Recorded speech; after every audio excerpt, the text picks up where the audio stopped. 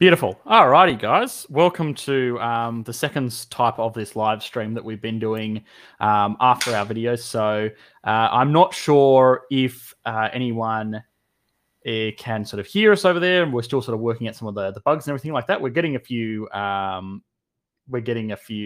comments and everything like that. But if someone could over on the YouTube live stream just sort of comment something to the effect that, yep, it's working and we can hear you, that's great. Because it means that we know that we're not just here talking to each other, which wouldn't be the worst thing in the world, but it would be good to have sort of a little bit of feedback to know what's going out to someone out there watching. There you go. I got a yep, so I'm hoping that is something to the effect of what we're kind of looking at there. Perfect. Oh, and Locke has left us. That's all right.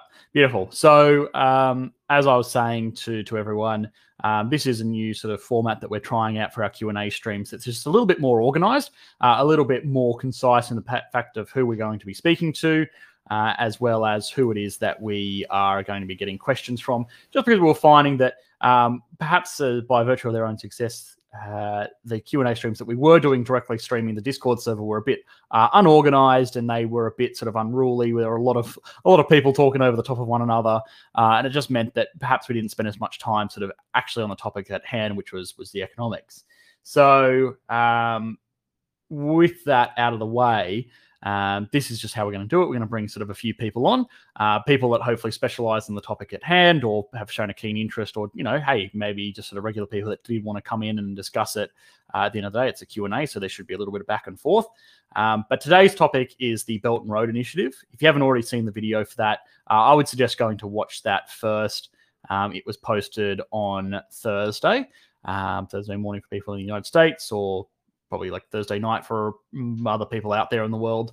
Now, it was obviously a video that caused a lot of controversy, and that's why it's particularly important to discuss some of the facts and figures and details and stuff like that I went over in it, because there's no sort of universal truth, and good discussion is really at the heart of what it is that we do here at Economics Explained. So without further ado, we're going to get into the introductions, just so that we know who it is here on the panel, who it is that we're going to be talking to, and I'll start off myself. Obviously, I'm the internet video man that is Economics Explained. My background is actually in microeconomics, but most of my videos sort of target macroeconomics. But in the real world, I am a finance guy. But of course, my passion is obviously discussing economics and teaching economics, just because that was what I was doing for a good majority of my sort of professional career, which was working as an economist. So with that out of the way, you guys sort of probably already know who I am, I suppose, if you're on here watching. We'll hand over to Rathu, who's up next. So why don't you tell us a little bit about yourself, Rathu? Oh, I'm a young technology engineering student. I am interested in economics as a hobby mostly. Yeah. And that's why it's really important. We always like to have people from everything. Also, I'll just quickly add, Rathu, your microphone is picking up on real heavy breathing. So sorry. That's all right. No. Well, I didn't think we'd have to do the mute microphone thing on our stream with just 4 of us, but I stand corrected. Now, with that out of the way, the person I'm really excited about having on the stream, without revealing too much, and he can sort of tell us his background, is Matthias, who is, of course, a senior moderator over on the Economics Explained Discord server, but he certainly has earned his place, and I'll let him talk to you guys about it, so I don't reveal anything that I shouldn't. Right. As he said, my name is Matthias. My background is in fintech. I run a couple of companies, also on the board of a couple of financial institutions. Without revealing too much about who I am in real life, we do work with some of the initiatives that are related to the Belt and Road Initiative. So I guess that's why I'm on this stream. Beautiful. And then finally, Captain Locke, who was on our last stream and did introduce himself, so we'll keep it brief. And then we will get off into sort of answering some questions or getting into sort of the initial discussion. So Locke, tell us about yourself. Hi, my name's Captain Locke. I am a high school math teacher. I have a master's in finance and a bachelor's in law and public policy. Beautiful. And cool. I'm a senior mod, yeah. Oh yeah, it's also a senior moderator. We'll throw that in there as well. And then, of course, a shameless plug is to anyone that does want to be considered for the live streams. Join our Discord server, have a chat to one of the senior moderators. They will be able to sort of bring you on. We tend to prefer people that will have sort of experience in the area that we are looking at. So if you, I don't know, if we make a video about, I don't know, the economics of money laundering or something like that, and you're an investment banker, you'd be like, hey, you get on here because you know a lot about the subject. Or, of course, anyone sort of with a broad interest in it that just really wants to be on, absolutely sort of something that we can sort of work with you to get. Now, with that out of the way, I suppose we'll sort of kick off the discussion by really briefly kind of going over what our own sort of thoughts on the Belt and Road Initiative are, sort of where we stand on it, because obviously it's a very, very divisive issue. It's one of those things where, people kind of, get kind of a little bit sort of scared, I suppose, about what it is that China's really planning. And I suppose the crux of the video was ultimately that, hey, maybe this might not actually be such a terrible thing. Maybe this is just, good, genuine foreign domestic policy where they just want to make some money for all of their constituents. Now, what are your individual thoughts on that? And I'll start with you, Matthias, just because, of course, you have some exposure to the whole process, and on a very much a ground level, you're in and amongst it. You're not sort of looking at it from a real third-party perspective. Well, so I mean, the perspective I'm looking at is very finance related, right? And from that perspective, I think that the world we're living in at the moment is very controlled by the American financial system. And as you already know, guys, and probably a lot of the people that are watching the stream, they're in the Discord, I'm very much for free markets and competition.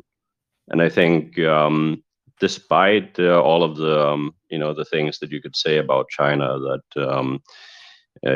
people like me would not agree with, I still think that on the whole, I think it's a benefit to the global economy to have some more players in, the space of running the backbone of our financial systems. Ultimately, I think no matter who the participants are, more competition is generally speaking a good thing, because to get people to use these systems, you actually need to provide them something that's worth value. And regardless of it being China, I think they have the both the capacity through the industry that they have in China, and also the incentive to actually do something that is better than what the Americans are doing, because otherwise they're just not going to get any other economies on board with this initiative. So that's the high level perspective from like what I can say about it on the ground. I mean, obviously there is, and we'll get into that at some point in the call as well. I know there's some questions about, debt traps and all of these things, and we can get into some specifics about where maybe it's not the case that it's better for some of these economies, but on the whole, I think it is. Yeah, so it ultimately boils down to, it's an option. Finally, realistically, kind of America's monopolized the international market for, all of what the sort of Belt and Road Project sort of hopes to achieve, and having, hey, maybe another sort of global currency, another sort of global trade partner that sort of rivals the United States means that, finally they have to exist on all of these sorts of things that they've potentially kind of gotten away from and ridden on the back of. So I'll pass it over to Locke as well, who's obviously probably not as directly impacted by it, but probably give us, sort of the view from someone that's had this sort of experience dealing with the finances of it as well, and sort of see what's your thought on it? Where would you kind of particularly land on? Is this some kind of evil, is this the next evil empire, or is this really benign, something or maybe something that's going to benefit us all? I'm definitely not in the camp of this is an evil empire. I joke a lot of times. I, for one, welcome our new Chinese overlords. I joke, but my stance is very much in the camp of, I don't see the issue of China wanting to, flex its muscles and also, spend its newfound wealth and expand its global power. because I mean, what they're doing at the end of the day is largely profit motives. And I know people, are tempted to say that, China, big bad boogeyman, we have to run for, or we have to, prevent them from doing this, or we all have to take cover, duck and hide. But at the end of the day, what they're doing is for the most part profit driven, and is to help the Chinese economy and the Chinese people at large. And China's been very successful with growing their middle class. The number of households in China that we classified as middle class it's amazing what they've accomplished in my lifetime alone. Going from if you just look at the pictures, like pictures of Shanghai, for instance, I love using those, just showing like what China is capable of. It's absolutely impressive. Beautiful. And to play devil's advocate, I suppose, just to add like an extra bit into the mix is, I think most people have sort of landed on the fact that, this is something that is more profit driven. It's a decent investment for them, whether it is for the other, other participants, as Matt has alluded to. Hey, maybe that's not necessarily the case. We'll sort of look into that, but here is something that might be sort of a little bit of a stickler in it, which is the sense that, look, China is ultimately a very much sort of an authoritarian state. It's one of those things that you kind of have to be delicate about it, but in reality, look, that is what it is. It's a state where the government wields a lot of control over its people, and oftentimes doesn't also always have their best interests necessarily at heart. And then I'd put it to you guys that obviously have sort of said, and look, I tend to agree with you on the crux of that, but it is something that would need to be considered. Where would you kind of sit on that? Would there be a nation that you'd think is better suited to be like maybe America's runner-up or eventual successor? Do you think there's potentially an alternative to maybe just sort of this two, I don't want to say two-party approach, but this two-nation approach to the world economy? So what would your thoughts be on that, especially you, Matthias, just because you're such a bold libertarian. You love the free market and everything like that, and oftentimes that sort of runs counter to what the message of, especially let's say, the CCP is. Well, fundamentally, the world that we currently live in, we only have one, provider of this backbone, and that's the U.S. So going from 1 to 2, in my opinion, is an improvement. Obviously, I'd prefer for there to be even more participants in that space. I don't know if you're familiar with Alexander Dugin. He's quite an interesting philosopher that some people call, the brains behind Putin. And like he's written a book, don't want to get too much into it, but basically the message of his book is that the world should move towards polycentrism. And that basically just means that instead of having, American hegemony, we should maybe have a world with multiple power centers, because multiple power centers means that we can have more diversity of thought, even though that some of that thought is going to be authoritarian thought. You can discuss whether it's a good thing for the Chinese people, but the reality of the situation in China is that they live under this control, and there's the only road for improvement that I see is that you move towards more trade internationally, and then eventually with more economic power, then the Chinese people get more autonomy as well. And this is something that we've seen play out multiple times throughout history, even going as far back to the establishment of pseudo democracy in Athens. Before democracy in Athens, they had the archons that were in charge of society. And really, the way that they got autonomy in Athens and started getting some political say was only after they got economic power that they then could go on to wield. So I think connecting the Chinese people to the international economy is going to be a good thing, and hopefully there's going to be more countries that also become power centers, and then eventually, to get towards the end that I really want to see in the world, we can maybe go to a point where we have hundreds, even thousands of power centers. That's a really interesting one. And look, to be honest with you, Dugan's work is something that I'm aware of, but not particularly familiar with.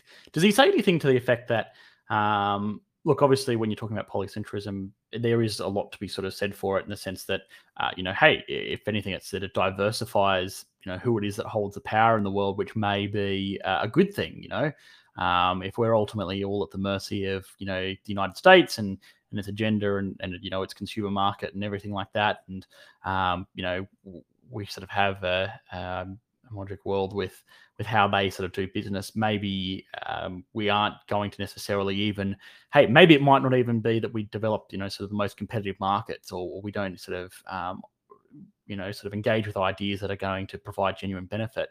But does Dugan say anything to the effect of what this polycentrist world would mean for things like war and foreign relations and even the globalized world that we live in today? If we have dozens or hundreds or thousands of entities that sort of hold their own power in their own specific region, and they sort of sort of all, I would assume, sort of have some level of sort of desire for influence. Does he sort of say anything to the effect that, well, look, I mean, that means that they're likely to go to war? I mean, for better or for worse today, part of the reason why we don't have massive world wars anymore is because, well, there's just more money to be made in doing business with one another. There's more money to be made in trade than blowing each other up, and we kind of are sort of dependent on one another. Do they say anything to that effect, or what's his sort of thoughts around that?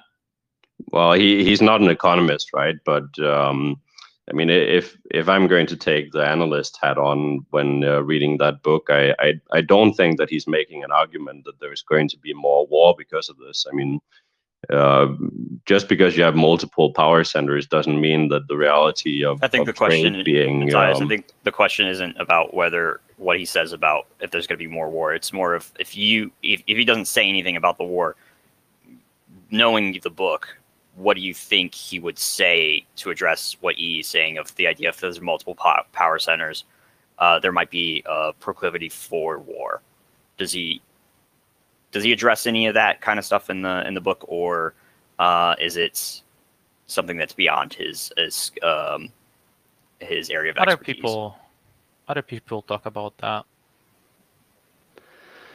I mean, he does talk about war in the book as well, but from my analysis of it, it's the world that we're moving towards is not necessarily just fought on the battlefield, and actually most war at this point is fought economically, right?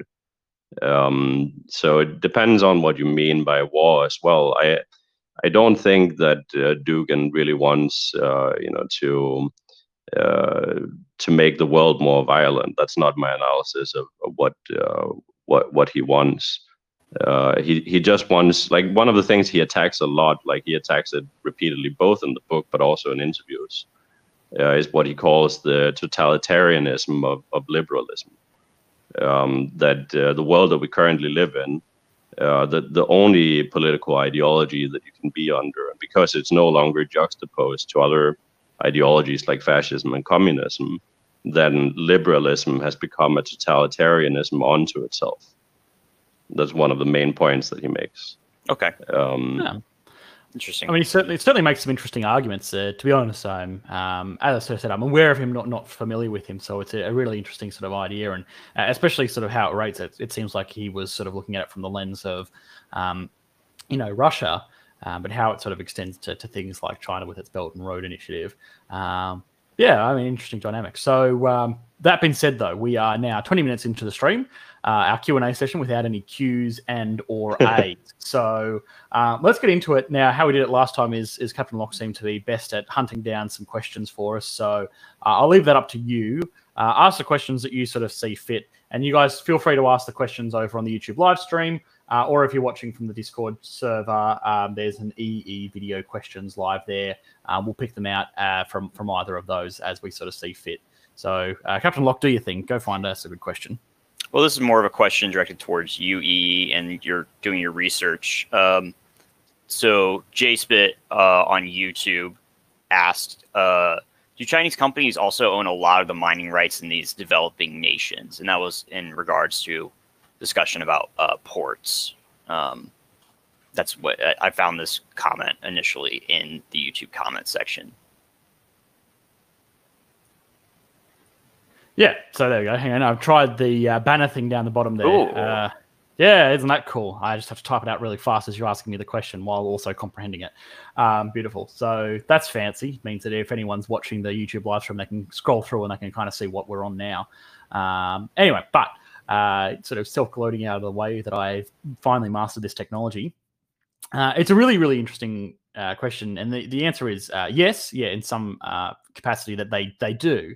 And if you look at nations in Africa, it's quite unusual, actually. You go to these African nations that are, in many respects, obviously quite poor and underdeveloped. And then you'll find these sort of little townships and they're just absolutely full of Chinese people.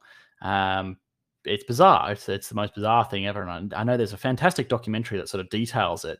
For the life of me, I wouldn't even remember who it was. Perhaps it was a Vice documentary or anything like that. But effectively, yes, Chinese businesses have kind of come in and sort of set up shop in these African nations. They bought mining permits and they kind of, do their thing. And oftentimes you'll find that, while the locals or the local miners are out there sort of with hand tools and, foraging through it with panning for bits and bobs or whatever it is that the resources that they're looking for. These Chinese companies obviously have a bit more money behind them. They come in with, excavators and heavy sort of refining equipment. And oftentimes it does sort of detract from, the local sort of business that which is built around, for better or for worse, mining using these very, very crude systems. And as far as I'm aware, obviously it's causing a lot of animosity between, these Chinese people that are coming in, setting up shop, effectively, from the lens of the locals stealing their natural resources, and the people that, aren't making a fortune off these natural resources, but are making their living off these natural resources by going out there and digging them up by hand. And that means that, I sort of do see a lot of tension between that, at least at a very, very local level. As it relates to the Belt and Road project, I don't think it's a federal, a national initiative by China per se, but it is something that happens, and maybe it's been accelerated by the fact that there is obviously a push to bring out infrastructure and things like that. So it's an interesting question. As it sort of relates just to maybe sort of the influence of Chinese business and things like that. But a counterpoint that I would add to it is this is a very visible representation of when this happens. This is a very sort of oh my God, that's so in your face. We can see it exactly happening right then and there. But in a sense, if we think of every mining company ever, in a sense, this happens all the time. This is nothing new in the international community. It's oh, this is standard operations. It's always the key question to keep in mind is how blatant is it? Is our attention drawn to it because there's an underlying issue that goes beyond just acquiring mining rights to say oh, they're doing something that is moral or unethical? Or is it more of we're just focusing on it because it's Chinese and because it's a story that sells papers? Look at all these Chinese companies coming in and buying up all these resources. Oh, how bad of them. When in reality, it might be the case that we're just selectively choosing to focus on those companies and China in particular. Yeah. And I think China perhaps does it in a way that has sort of slightly worse optics. It happens, think of it. even if you go to practically any oil-rich country or resource-rich country in the world, you're going to find a Shell or a BP or a Rio Tinto or BHP or whatever it is operating in those nations. That's just sort of how it's done. And certainly these companies have the capacity to build these massive mines, and they have the capital behind them to facilitate that type of operations that make these sort of resources economically viable to extract. But on a much smaller, sort of potentially less photographic, what's the word I'm looking for? On a less sort of amazing looking level, China's kind of just doing that same thing. But realistically, I think the impacts of that are probably far smaller than what they are, with other more established, international corporations. But it's a really, really interesting question, and it's interesting in the sense that people sort of brought it up because it is such a, probably like in the grand scheme of things, such a non-issue, I guess. But it's one of those things that does grab our. I mean, ultimately, it does create it creates jobs in local economies. Like to be able to extract the resources and transport them to China where they're needed for industry. They need to build harbors and roads and train tracks and all of these things. So ultimately, I think there's a lot of benefit to be had for the nations that that do allow China to come in and extract resources as well. So it's, I mean, in the grand scheme of I think it's mostly good for the local economies, and I think the same was the case for the Western nations that started doing this. I mean, I know that the communists are very against this, but the reality of the matter is that if, like, say, in a country like Congo, if they did not have the expertise of foreign nations coming in and helping them with establishing this infrastructure, it just wouldn't get done. And like, what's better, not having anything or having something and having the resources extracted? I mean, yeah, I would agree with that, and there's a lot of different ideas floating around in this, and Matthias, I love that you brought that up, because talking about infrastructure in these communities is super important, and kind of like getting, as E said in the video, your foot in the door is is a huge challenge with development in underfunded regions of the world and quote unquote developing areas. One of the things, though, that I was interested in when I was studying international law and international trade or international agreements, and that was the way that we kind of exploits the resources of others. More if we come in and we provide them this infrastructure, but the terms of the service or the terms of the deal are really one-sided, and then we say, well, that's because we have the capital, which I don't know personally. Like, I can never come to an idea of if it's good or bad. I don't know. I was interested in seeing what your thoughts are on that. Yeah, well, it's one of those things. I mean, it really is quite a difficult dilemma, because is it better to have something on bad terms than nothing at all? And is that inherently fair, or is that something where maybe these nations just don't have the ability to shop around? Now, to answer that question, you have to make some really, really big assumptions, right? You have to assume that there's no corruption in the decision-making process. People with the ability to make decisions over who gets to access these natural resources don't have ulterior motives in the sense that they've been bribed by, officials from any sort of party, whether that be from a Chinese mining company or Shell or whatever it is. And we know for a fact, obviously, that does happen and that it is quite rife. Now, if that kind of argument is put aside, and we assume that, hey, maybe that kind of corruption doesn't exist, we put our rose-tinted glasses on, I would agree that realistically it is better for it to happen. But I would also say that there are two really important things that could really improve this. One is some kind of open marketplace where nations can genuinely, international marketplace where nations can genuinely auction off their resources in an open, transparent kind of way. Unfortunately, for a lot of these nations that do have resources, but but don't have the infrastructure to properly utilize them. They're kind of desperate in the sense that, if someone comes along and says, oh, hey, we're going to make you a great deal, they kind of got to take it then, because it's just not that many players to great deal. Well, yeah, exactly. In reality, maybe the first deal is going to be a bad deal, but let's even assume that let's assume that it's the case that corruption is rife and so on, and this is the case in most African nations, for example. Maybe the second and the third deal is going to be slightly better, and then better and better and better, and it takes a long time for these things to change. I mean, ultimately, as I said earlier, what you really need is the local population needs more financial means. And once they have financial means, then they have economic power. And when you have economic power, then you can start, negotiate from a better negotiating position than you were in before. Yeah, it's an interesting one. So it gets your foot in the door. Maybe you're going to get in with a pretty shit deal. It's like your first job, right?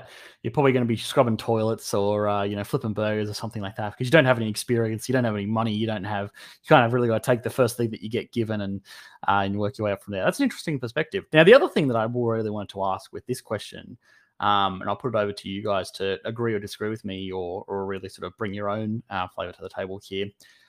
Is how nations acquire these resources. Now, there's sort of two ways that you can fund infrastructure in a foreign country, right? You can directly fund it yourself. Say, hey, let us dig up your oil or iron ore or whatever it is that you have here, or let us set up a port here in your nation, or do whatever it is that we want to do with your nation. And then you go and do it. You build that port and you fund it with your own money, and that's your port. You own it. Or that's your mine. You own it. And obviously there might be some kind of payback. Either you have to pay taxes in that country, or you have to pay, to purchase that land, or there's mining permits or whatever it is. There's some way that you give a cut of that back to the nation, but ultimately then that's yours. That's your equity. That's your asset. It's yours to do with as you see fit, and run that in the most profitable way possible so that you make as much money as you can with your asset. Now, the alternative to that is, of course, funding it with debt. Saying, hey, we're going to make you a deal. We'll write you a check for $1 billion. That should be enough money for you to build that new port or build that new mine. And then, just pay us, 1% or 2% interest. And maybe we sort of put caveats to that debt that, hey, maybe you have to, do whatever it is, or hire a Chinese mining company, or hire a Chinese construction company to build that port. But after it's all said and done, that's your port. You own it so long as you pay off the debt. Now, assuming that we're not talking about debt trap diplomacy or anything like that here, which of those two do you think is a better answer for these developing countries? And I'll open it up to the YouTube live stream and the comment section as well. What you guys think of that? So the first alternative is like save yourself, and second is borrow from others. I would say you forgot a third, which is a blend. Oh. It's not a cut. It's not one or the other. Oh, of course. Oh, well, of course you gotta. I got the blend. That's my choice. I like a blend. you gotta muddy the water with that. Exactly. It's never black or white. It's never black or white. Make an assertive decision. Stand by it. God damn it. Interesting. For me, it depends on the deal. I mean, how much money are you going to lend me? How much do I need to pay back? I mean, one of the things China's been doing with some of the deals that they've been making is that they've done some debt forgiveness, for example. So I mean, there are some of the deals that are better than others. Like how much money are you going to be lent? How long do you have to pay it back? What is it that you're going to be spending the money on in the short term? Does that have some kind of long-term benefit that outweighs building up, equity in the mining industry or whatever it is that you're selling off?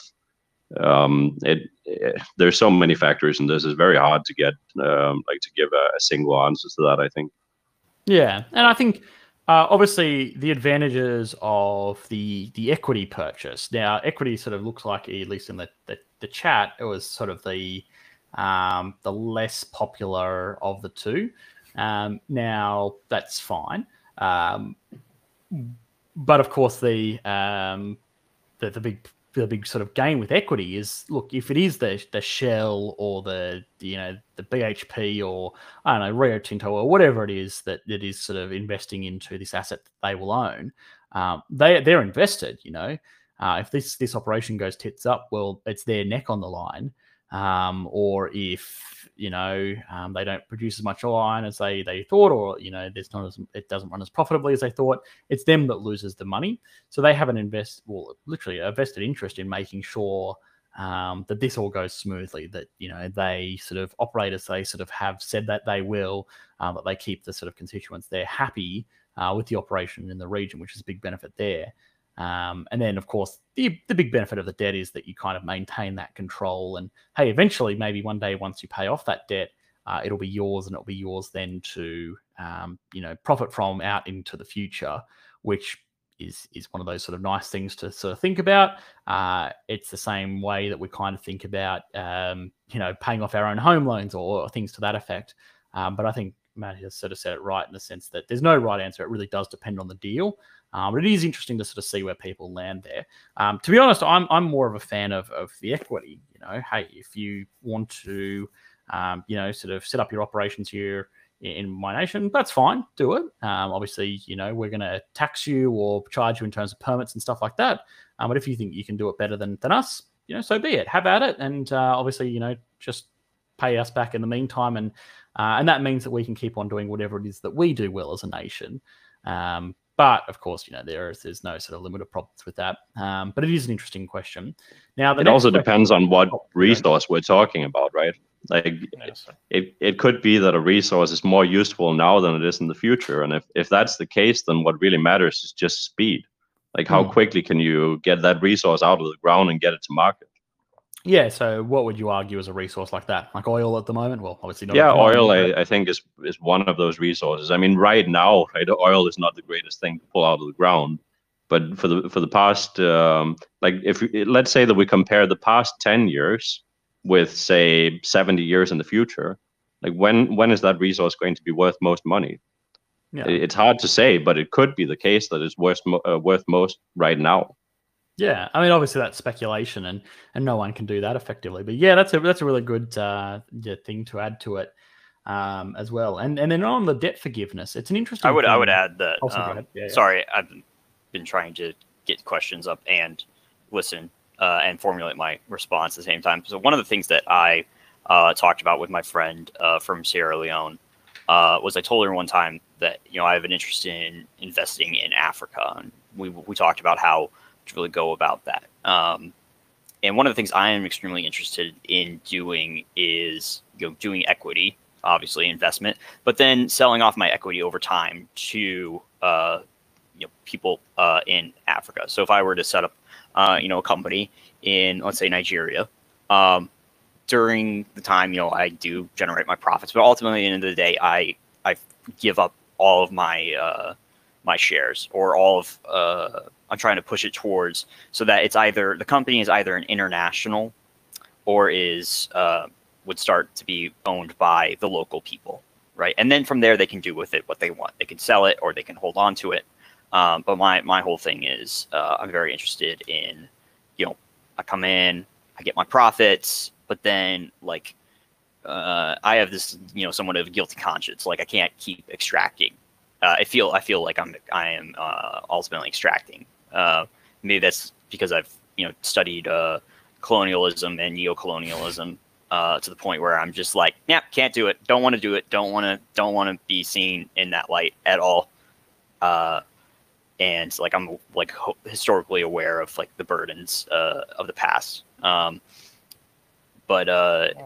that's I like to joke that I play on hard mode, and I take things in a totally different route than other people would. And some people would say well, you could just not sell it, there's nothing stopping you, right? But for me, it's just more of a personal decision. So completely irrational. Guilty of over owning a stock or whatever? Oh, it's not stock. It's more of if I'm when I imagine these companies, it's usually I'm on the ground working on them. in like, let's say Nigeria. But then ultimately, you know, I don't want to stay in Nigeria forever. I want to, you know, travel around and move to other places, or, you know, return back to the United States. And so in that sense, like, I don't want to be owning something that I don't have a direct hand in anymore. Like, it's one thing for stocks, but in this case, like, let's say it was something that I really started myself. Well, I want to pass that on to somebody else, because if it's, you know, especially if it's embedded, the company itself is embedded within the community. It's not something that I really want to, you know, take abroad, I guess. I suppose. Yeah. Trust Captain Locke to bring morals into profiting off a third world country. Nah. But obviously that is a fantastic point. And the last thing I want to do on this sort of point is maybe something that we'll loop back to is on the point of debt forgiveness and things like that, which China has actually sort of famously done. You know, especially amidst the coronavirus and things like that. A lot of these debts, they sort of said, okay, well, obviously, you know, bit of a rough old time right now. You know, you can defer your repayments on these debts. And I would argue there's one of two things that are happening here. The first is that China just genuinely wants these countries to do well, so they can continue to profit off each other into the future. Or the second is they just want to make sure that, you know, their optics, you know, there's obviously a lot of, you know, face is incredibly important, especially on an international stage, and especially for China. They want to save face by, you know, making sure that they're not seen as this big bad boogeyman profiting off a crisis that, you know, obviously they probably started, or they did start. And there's two reasons why. Now, obviously, the first is that they're just doing the right thing, or the second is that they want more people to be willing to take on their debt. You know, they want it so that when they go to the next country along and say, hey, you want to borrow $1 billion to build a new mining facility or a new railroad or something like that, the people aren't going to go, I would, but no, thank you. I saw what you did to the last country when they hit a snag in the road. Is that something that you think is the case, or am I just sort of overanalyzing it and sort of, I don't know, maybe I'm too much of a cynic? Well, I mean, that's just good business, right? Yeah. I guess so. And I suppose a lot of banks around the world are doing exactly the same thing. And since China's kind of like a nation-sized bank on the international community, it's maybe it's doing the same thing. It's all about the publicity. I think it's one of the mistakes that people make when they look at capitalism. They assume that capitalism, that the motives are all monetary, but the reality is that when this is one of the things I really like about Austrian economists, that they recognize that profit is not just monetary. We use a concept that we call psychic profit. So you can have all kinds of reasons for why you're doing something. You're getting, like, there could be a geoeconomic benefit from something if we're talking on a country level. There could be a charitable benefit, like where it just like makes you look good or whatever. Or maybe it's something that actually like you just you feel good about doing because there's some kind of ideological alignment or whatever. There's 1,000 reasons why someone can think that they're profiting off of something that's not monetary. Yep, and another school of thought. So I studied feminist economics. Yes, I did that. And we also have a similar thing similar to the Austrian school, where we talk about like benefits being more than just profit. And so decision making might be profit driven, but there's other things like warm fuzzy feelings that you get, like Matthias, what's the word that you use with like the psychological profit? What is the exact term that you guys use? We just call it psychic profit. When we're talking about monetary profit, we call it monetary profit. Yeah. Okay. Yeah. So we have a similar thing in feminist economics, but and also there's I'm very interested in merging a lot, or studying like the intersection of these types of policies and these types of discussions and issues. Anyway, we're on 45 minutes now. So do we want to move on to the next question? Yes, yeah. 45 minutes and we've answered one whole question. And Okay. actually, the next question that I want to answer is the one that I'm going to pop up here, which I think is really, really good. So I'm just going to go ahead and choose that one. And then hopefully you've got some other questions lined up. We'll get through everything a little bit quicker because we did get a bit sidetracked there, but that's okay. It's all good fun. They say, All right. steady wins the race. Yes. So current question. What happens if the nations don't pay back their debt? Oh, actually, I wanted to ask a question. Like, I have one that was going to lead into that. All right. Well, why don't we work on it backwards? Okay. Or ask a question and we'll go through it like that. Well, okay. Sounds like you're more on top of it than I was. Yeah, J1 on YouTube on the live stream asked, do you have any insights into software initiatives in the Belt and Road, like government scholarships for international students and company internships? That is to say, Chinese government scholarships being offered to international students from Africa and elsewhere.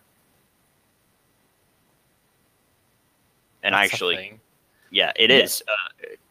So actually, if you in the chat, J1 was discussing with somebody else saying that I think they go to a Chinese school or they live in China, but they're not originally from China. And I knew about this from, of all things, the coronavirus when I was listening to some news stories about African nations having difficulty getting their international students back home to like Kenyans, the nation of Kenya having difficulties getting Kenyans who lived in China who went to Chinese universities. And so from there I went and looked and like, oh, there's this whole community of like, I don't know if I can use the word expats, but people like just people studying abroad, basically.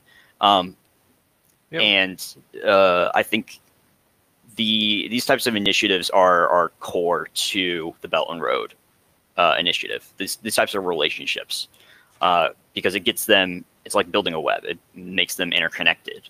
Yeah, and it's interesting how much that kind of influence. It's actually one of the central tenets. There's a big white paper basically on what the Belt and Road Initiative hopes to achieve, and I'm assuming it's sort of translated, but one of the big ones is literally sort of increasing its influence in education, the conduct of science and technology, and even I think one of the ones that I found most surprising was Chinese traditional medicine. So they kind of all clump that all into one big thing, which is basically they really want to win hearts and more importantly minds.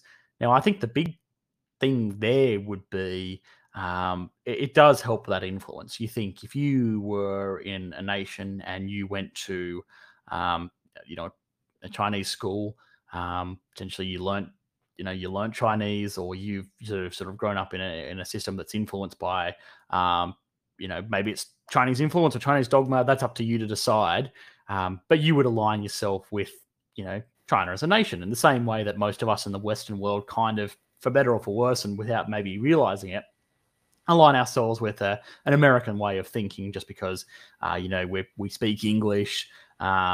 We watch American media, we learn American things, we watch American politics, and that's sort of just one of those things. It's like we all kind of see ourselves as little baby Americas. Whether that's actually the case in your particular country, who really knows? I know for Australia especially, it absolutely is. People will try and deny it, but it's absolutely the case. And that's a really powerful thing. And maybe that's sort of what they're trying to do there. Of course, there's the sort of upfront benefits of the sense that, hey, if you have a lot of nations working together and they're full of very, very smart people that can make these fantastic scientific discoveries, isn't that great? But on a sort of more, on a more foundational level, it's also people that just happen, a lot of smart people that just so happen to align themselves with the ideologies of China, as opposed to sort of any other alternative out there. I don't know. What are you guys' thoughts on that? No, you all completely agree with me. That's right. Yeah. Yes. Well, you kind of touched on all the points, and then we can transition into the current question of what happens if nations don't pay back their debts. I was going to use the example of say Kenya. If Kenya decides to default on their debt, well, this is going to have a negative impact, a far greater negative impact than just simply the loss of a port or the loss of mining fields. What it's going to do potentially because of this interconnectedness with soft power of China, flexing its muscles in the way of granting scholarships to attend prestigious Chinese universities, they'll say, well, we'll offer less scholarships to Kenyan students now, or like we'll take a smaller population of Kenyan students, and that's going to negatively impact Kenya in a way, because you're just now kind of denying Kenya the opportunity of like education at prestigious universities. You're also in a sense kicking them out of the club. Exactly. It's like, hey, all of your neighbors are in this lovely new Belt and Road Initiative, and if we just sort of circumnavigate around you and just sort of leave you here sort of abandoned amongst all of your peers, well, hey, isn't that terrible for you? Boo-hoo, you should have paid back your debts. Now, of course, that might not be the reality, and I think another sort of part of this question would be, what happens if nations don't pay back their debts? Let's say it's a secured loan, which most of these are. They're loans against critical pieces of infrastructure like railroads, ports, mining fields, whatever. And the nation, obviously, if that happens with a bank in, let's say, the United States, I don't know, let's say they have security over your house for a home loan. Well, that's easy to repossess, Obviously, there's a legal proceeding to do it. They go to court and they show that you haven't paid it back or made any attempt to pay it back. And from there, they basically call up the sheriff's office and say, hey, you know what? You got to go repossess this house. And, the sheriff's department normally goes and takes it. And normally it's relatively peaceful, but by force if necessary. It's a horrible thing, but it happens. And that's just sort of the product. That's just sort of the process for doing that. Now, if we're talking about a port in a foreign nation, China doesn't necessarily have any sort of direct jurisdiction over that nation. So if they sort of show up and say, hey, you've defaulted on your debt, give us our port back. Well, there's nothing stopping Kenya from going, hey, up yours, it's our port. What are you going to do about it? And then obviously I hand over to you. What do you sort of postulate China's options were in this kind of scenario? I don't know, let's say you're Xi Jinping and you got to sort of react to that kind of message. Cut economic ties with them. Don't lend them anymore. It's probably because of capital flight also. Yeah. Don't lend to them anymore. Of course, that's probably the big one. They've defaulted on their debt, so they've got a nationwide bad credit score now. But realistically, I would argue that you probably want to take, you want to take control over this, wouldn't you? I mean, what I'm sort of hinting at is do you think it depends on what the cost is, right? I mean, yeah. But I guess what you're getting at is there could be a situation in which China then acts as the police officer and actually goes and enforces it. That just seems like that up. Yeah, at this point, it verges into the territory of international law. International law is a really difficult subject, and I don't think we have time to really discuss the ins and outs of it here. But to put it in as short of words as possible, it's that international community we have norms and like quote unquote like traditions of like behavior, and somebody in chat said where is it, international foreclosure, the modern alternative to conquering land. That's what the layperson would think, but in reality it's a little bit more complicated than that. China has a number of options for recourse, especially within the international community. But so does Kenya. Kenya does have a number of choices of recourse. I've talked to people in the Economics Explained Discord server before about international relations. One of the things is that we often consider the relationship of just Kenya. Like I'm using Kenya as an example, Kenya and say China, and we just look at those two, and we imagine that everybody else is no longer at play. There's nobody else in this system. We're only caring about China and Kenya. But looking at it like that kind of ignores the greater picture of there are other countries out there in this world, and there are countries that are looking at the situation in Kenya and seeing what's going on there. I use Kenya as a hypothetical. I'm not, again, I'm using Kenya as a hypothetical, but let's say they would look to the events of what China's doing in Kenya and say, they would either say, I am happy with what's going on there, or I'm not happy with that. And from there, we have kind of we enter into the realm of international politics and international law, because countries could either say no, China, you can't do that. You can't have excessive lending like this, or effectively create debt traps. Or they could say that. They could, say, oh, yep, rubber stamp it. It's totally fine. On the other hand, they could go and say, we support Kenya in this case, and China is the boogeyman. Or they could say, oh, Kenya, you should have known. You should have known. There were all the warning signs that this was a debt trap. You kind of got yourself into this. So that's what's going on the surface. There's also another option, which is that the other countries in the world go to China and say, well, we're going to let you do this if you let us do X, or if you give up on these claims or whatever. Sure. It's a very intermixed web. So when we talk about these things, there's a lot of things we have to consider. The list just grows and grows and grows. I suppose if the aim is to colonize, quote unquote, Africa, then it's not a good tactic to basically go with fire and sword. Just scare everybody of yourself. Exactly. Yeah, I mean, war, generally speaking, in the modern world is, I think it's going to become more and more rare. It's not something that that's going to be very common in the next century, I don't think, because really the arena that we exist in now is no longer one of physical war. It's one of geoeconomics. Yeah, but I think you guys are right in the sense that a lot of people sort of jump to okay, well, China will just go out and invade them, and hoorah, which is of course not actually the case. I think there are sort of so many alternatives as opposed to going and sort of storming the beaches of Kenya that exist to China, that it just probably would never become a reality, because the international community would make sure it doesn't become a reality, and also it doesn't that send a terrible message? Hey, take a loan from China, get invaded 10 years later. I don't think I'm going to take a loan from China. Plus, can you imagine the news articles if you saw, I don't know, a Chinese destroyer sort of off the coast of some nation as they sort of, it would be a complete disaster, not nearly worth the money. I think they would write off the debt before they sort of did that. But it is an interesting question. Yeah, or refinance it or whatever. Find some other way. War is super expensive. It's not good business. Expensive. Let's put it like that.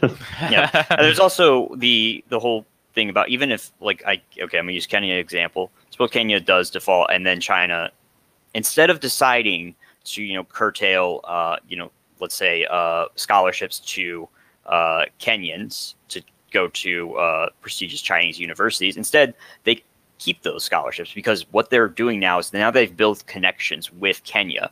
Why sever those connections?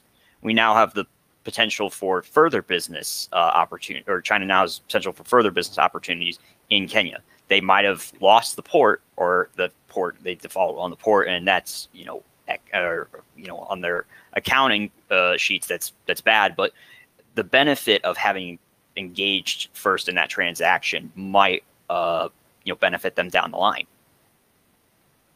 Yeah, absolutely, and I think you all sort of make fantastic points, but I don't want to sort of stay on this topic for too much longer, because it's an hour in and we've answered 2-3 questions now. So it's 20-minute average. Now I think we'll let's take a lightning round. Yeah. Let's each person gets to say one thing for the next 2 questions, so we can sort of knock some out. So go find us a good, interesting question, Locke. Oh, okay. How do you think the recent economic downturn will impact the Belt and Road Initiative? Okay, I'll go first, and I get to say one thing, so there's no responses. This is a fantastic question, and obviously one thing that's on people's minds. Now, I think, if anything, the plan will still remain the same. I think China's looking at this as a sort of a decades-long project rather than something that's going to happen overnight. Ultimately, what it's going to be is sort of just to slow down the process. They're not going to be able to sort of travel as freely. They're not going to be able to sort of develop stuff as fast. And they're not going to be sort of working in an environment that's quite as conducive to international trade and development as what it was, sort of even 4 months ago now. But ultimately, I think it's sort of a minor hiccup in the road, not something that's going to be sort of particularly catastrophic. What do you think, Matthias? I think it's actually going to accelerate the process because the economic situation in the US is making them more and more insular. And when the US is more insular, since they're the main economic hegemon in the current financial system, when they're more insular, then countries that need credit and need a working financial system are going to look other places. And China is providing an alternative right now, for example, through the blockchain-based service network, which is something that was just launched 2 weeks ago. They've been working on for like a year. I think what we're going to see is countries like Pakistan and other nations fast tracking their onboarding into this new financial system. Oh, beautiful. All right, Captain Locke, your answer to the question. I agree with both of you. It's hard to tell, honestly, but it's not going to negatively affect it. This isn't going to, halt or like just completely end the entire project. It's going to be somewhere of it slows a bit down, or it could just completely accelerate it. I agree with Matthias that that the United States hegemony is waning pretty quickly, and the recent coronavirus, just how it's impacted the United States here, it's going to have lasting effects for the United States economy, and it might shift the balance of power. Interesting. Yeah. Okay. All right. So pick up the next. Oh, sorry, Ratu. Do you have anything that you want to add? Yeah, I just find it very interesting what Matthias says. I wonder how much exactly will this accelerate the Chinese hegemony and power. Yeah, which is ultimately what they're after. I don't know. Never let a good crisis go to waste, I hope, and maybe they sort of really learn to that advice. Beautiful. All right. So Locke, pick the next question, and we'll do the same thing again. Lightning round. I like it. All right. How will the South China Sea dispute affect the Belt and Road Initiative in Asian sea countries? Oh, it's really interesting, of course, because I think. In that sense, obviously, they probably maybe tried to assert their influence through means that were a little bit more overt, a little bit more aggressive. And maybe they've seen that it's really kind of probably not working for them, which is maybe why they're trying a new approach. But as for the dynamic between the two of them, man, there's just so much. It will be purely speculation because it's an incredibly heated issue amongst obviously the players in the South China Sea. And then, hey, if anything, perhaps these people that are sort of considering signing on to the Belt and Road project will sort of say, oh, well, is that the sort of future that we're in for if we do get involved in this? But outside of that, I think those two would act, dare I say it, relatively independently of one another. Tyus, what are your thoughts? Well, so there's the reality is two kind of things. You have the shore reality, so the formal reality, which is I think they're not going to go in and assert a formal claim on the South China Sea, but then there's the de facto reality, and I mean they kind of tie into each other in the sense that I think, and this is all speculation, of course, but I think it might be likely that we'll see something like the NAFTA deals, but for Southeast Asia, where China tries to assert their dominance not through direct military means, but through geo-economic means. So if you create a free trade deal in Southeast Asia among say Philippines, Indonesia, Thailand, Vietnam, so on. I think that might actually, and Malaysia, I forgot Malaysia, but I think that might actually be something that that they're looking at, and that's going to create a shore organization around the South China Sea, which they can then go in and assert de facto dominance through soft power in. Yeah, I agree with Matthias when it comes to the de facto and de jure setups there. I've joked in the past with people on the Economics Explained Discord server. Check out check out our server. Shameless plug. That it would be great if we could just have an exclusive economic zone that we hash out in international treaties between all of the contenders and the claimants.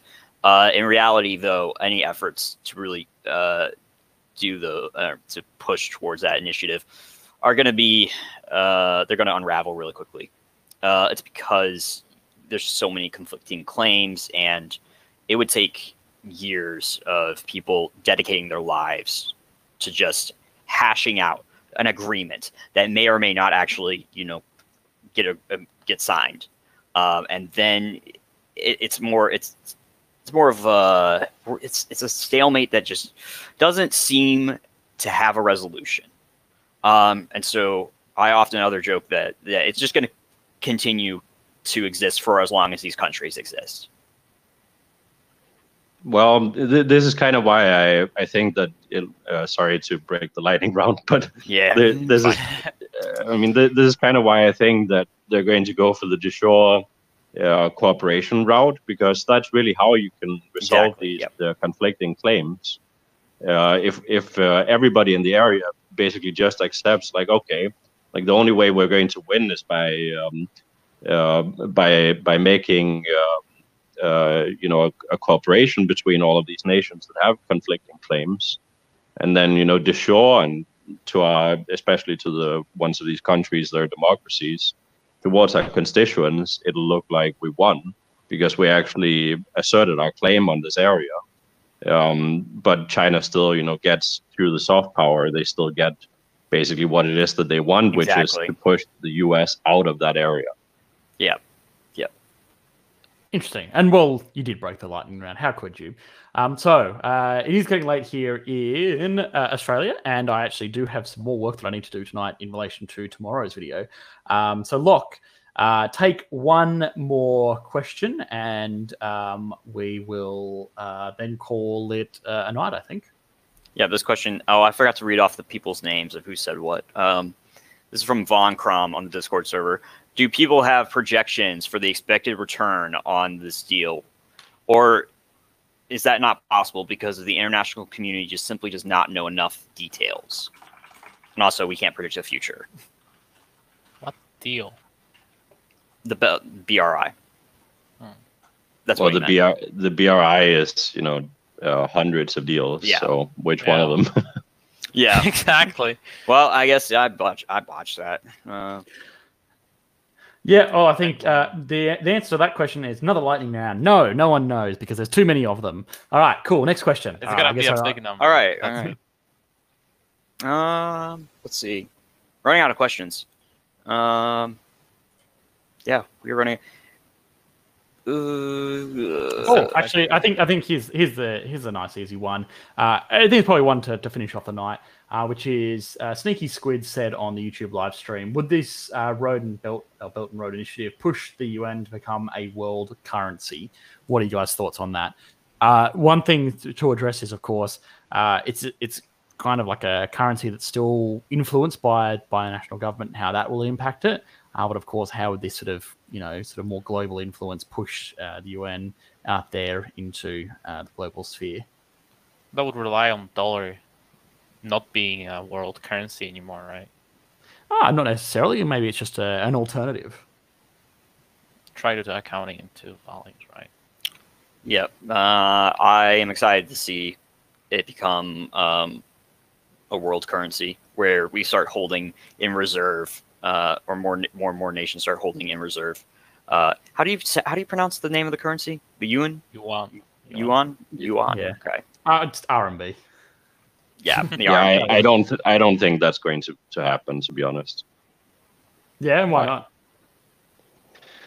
Well, just basically, it's not like in a geoeconomic reality, the amount of power that you wield through having your own economic sphere is not worth giving up. So I don't think that first of all, the US is not going to accept it, but even countries that are cooperating with China are not going to accept it. And I think also most companies, I mean, just from the fact, like, you can look at how much trade finance companies that trade with China do. I just don't think that companies even want to hold RMB. I mean, there is the digital RMB initiative that's being launched and so on, and I think for credit, I think it's going to be more and more used, but this is a very difficult question to answer without getting into some of the internal mechanisms of China. Like China, the whole point, for example, of the Hong Kong setup that China has is that they want to insulate their economy from the global economy. And so it's not even in their interest to make RMB into an international currency standard. I mean, they want some of their trade partners to use it for credit, but they want to be able to very tightly control the money flows in and out of China. And so this makes it completely incompatible with being a global medium of exchange. Yeah, interesting. And I think ultimately you are right. The US obviously does very well by having its currency out there, kind of almost been like a commodity. Whereas China just given the way that it does business, the way it conducts itself, wants it to be a currency. It wants it to be a currency that it has a strong control on. Which I think is the way I would answer that sort of question as well. They want influence, but they don't want influence by that. But ultimately, sort of time will tell. And it is a very, very interesting question and a good one to finish off the stream with. So with that out of the way, it is bedtime for me. So thanks for everyone that watched the live stream. Thanks for everyone that sort of asked questions over on our Discord server. If you're not part of the Discord server already, I would encourage you to do so, because we already have sort of great conversations like these all the time over there. Or I don't know, we just call Economics Explained a Keynesian shell, whatever it is that sort of makes you happy. It's all good times over there. Of course, big thank you to our participants here on the live stream. It was fantastic to have sort of really, really strong opinions for and against, and some really, really great discussions.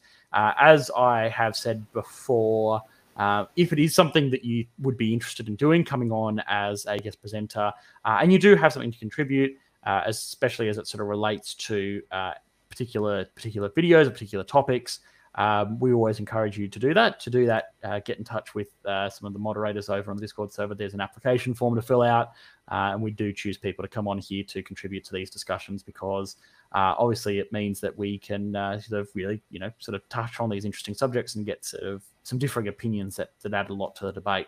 But with that out of the way, I'll let you guys all get back to whatever it is that you're doing, and thanks for everyone again. So good night, all. Good night. Night. Take care, everybody.